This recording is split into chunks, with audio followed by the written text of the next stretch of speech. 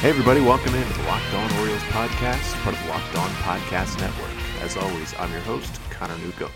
Today, part two of our two-part conversation coming up with Ben Palmer of the Pitcher List as he comes on to talk fantasy baseball with us. If you missed it yesterday, just go back to the last episode 27.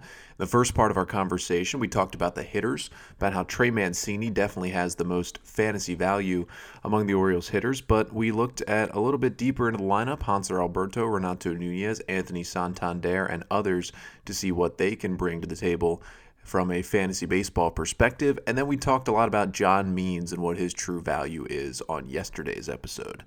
On this episode, in part two of our conversation with Ben, we get further into the pitchers and where the value might potentially be behind John Means, despite there not being much of it for the Orioles, as we talk about Alex Cobb, Asher Wojciechowski, and Hunter Harvey. And then a bit of talk with Ben about the Orioles prospects and when you should start to pick them up if you're in a dynasty league, when you start looking at those Orioles younger guys in the minors and what kind of value they'll bring once they get to the major leagues. So without further ado, here's part two of our fantasy baseball Orioles conversation with Ben Palmer. And I mean, the changeup you talked about, it gets people excited. I mean, I watch it and I think about the Johan Santana changeup every time he throws it, but it's, kind of nothing else about John Means reminds you in any way of Johan Santana. So you kind of come back down to earth right there. But I think a good look at him and that's really what you think about fantasy wise for him is, yeah, he's the Orioles' best pitcher, but do I really need him on my team? And that kind of brings us to, where down that Orioles rotation. I mean, the high strikeout guy from last year was Dylan Bundy. He's off with the Angels this year after that trade. And now it's, looking through that starting rotation, is there anyone else who can bring value to a fantasy team? And it's okay if your answer is just flat out no. No, there's nobody that you're going to draft. You're not going to draft anybody else in the Orioles rotation unless you are in unless you're in like an AL only league. I could see you drafting Asher Wojciechowski. I can't even say his name. I look at it and it's so many letters. Wojciechowski. I could see you drafting him. We'll just call him Asher because we're friends. We'll be on a first name basis. Buddy. I could see you drafting him in an AL only league where you only get American League players, just because you run out of halfway decent pitchers, and Woj can be a decent pitcher. He's got a nice kind of slurvy slider that gets some good whiffs and chases. It started off the year really, really good. Like, it looked fantastic. He was able to locate it perfectly, like right at the bottom of the zone or just below it to get some chases. And that balance with his cutter, which is actually really good, and kind of offset his pretty mediocre fastball. He has a nice little repertoire, but as the season went on, that slider just became less and less effective, and he wasn't commanding it particularly well. It had a 216 ISO against it, so hitters were laying into it when he would make mistakes. So there's some interesting potential if that slider stays consistent through the year. All of a sudden, Woj is a really, really interesting guy. So in an AL only league, I could see you drafting him. The only other pitcher that I'm even remotely interested in just kind of paying attention to from a fantasy perspective is Alex Cobb, just because we've seen Alex Cobb be really, really good in the past. Now, granted, it's been 5 years, 6 years since he's been really, really good. Yeah, about that long. Roughly, yeah. But the key to Alex Cobb, and this is what just frustrates me so much, because it's there. Like, it's there. He just doesn't. I don't know. I don't know if it was because of the injury or what it might be, but he had this pitch, his split change, that was called The Thing, and it was just this magical, incredible pitch. In 2014, the pitch posted a 21.2 p-val. That's a pitch value. Essentially, you can think of it as kind of like ERA for a pitch. It tells you how well the pitch performed in a given year. It's not predictive. It's not going to tell you how it's going to do next year, or whether he was lucky or not. It just kind of is an overall value based on the pitch's contact rates and average against power again, all that stuff. It kind of just says this is the value of the pitch. 21.2 is ridiculously high. Like the highest pitch in all of baseball last year from a PVAL perspective was around 30. It was Garrett Cole's fastball.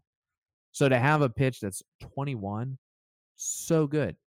And then post injury and all that, the thing kind of went away. And part of it, I think, is because his release angle, his vertical release on it has gone higher and higher.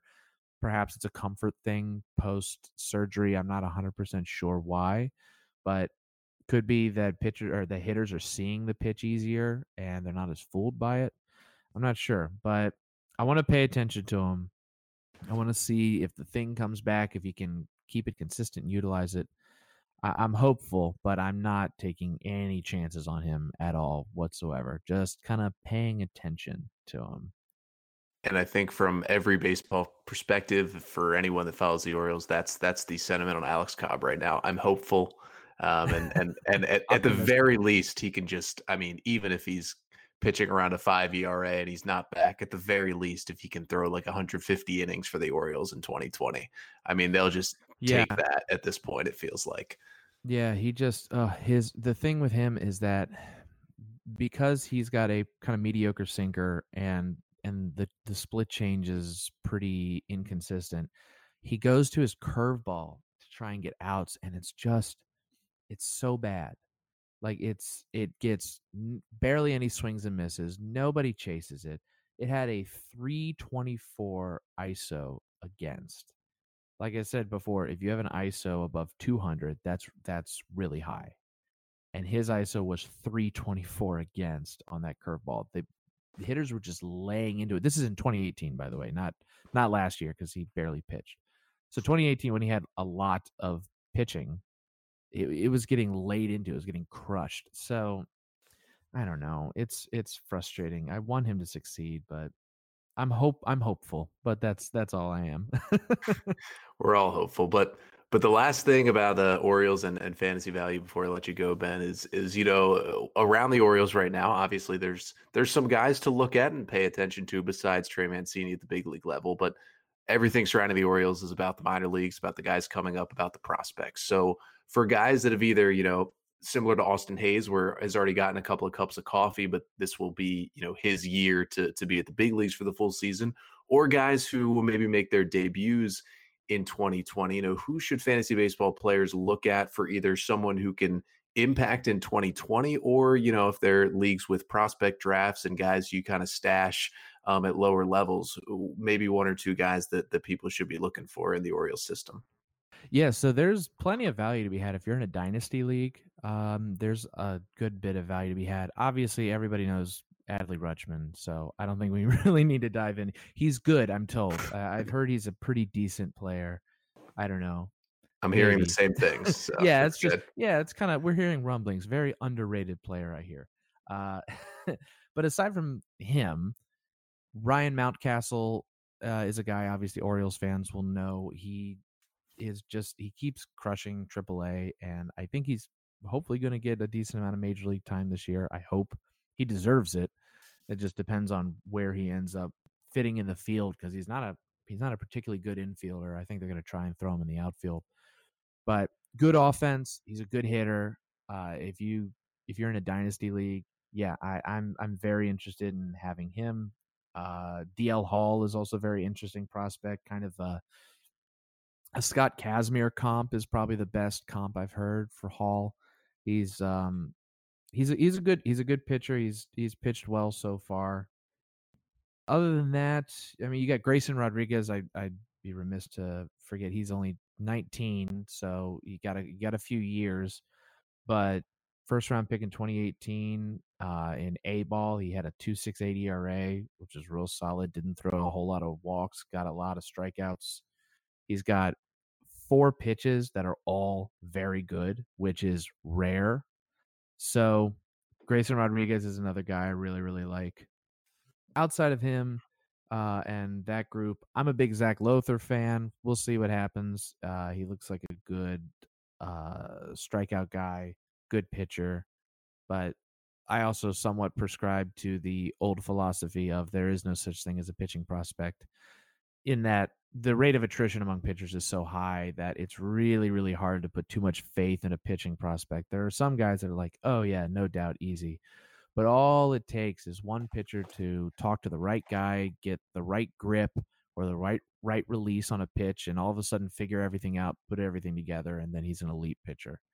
That can happen. So there are some guys that are interesting in the Orioles organization. A lot of them are pitchers, which is good because they need them.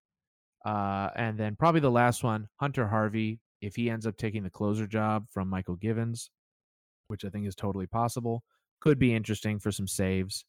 If the Orioles aren't going to get a whole ton of saves this year, but if Harvey ends up taking the closer job, which he totally could, I watched him pitch a bit today. He's got some nasty pitches. If he can keep the fastball around 95 like he has been, he's got a real nice tight slider.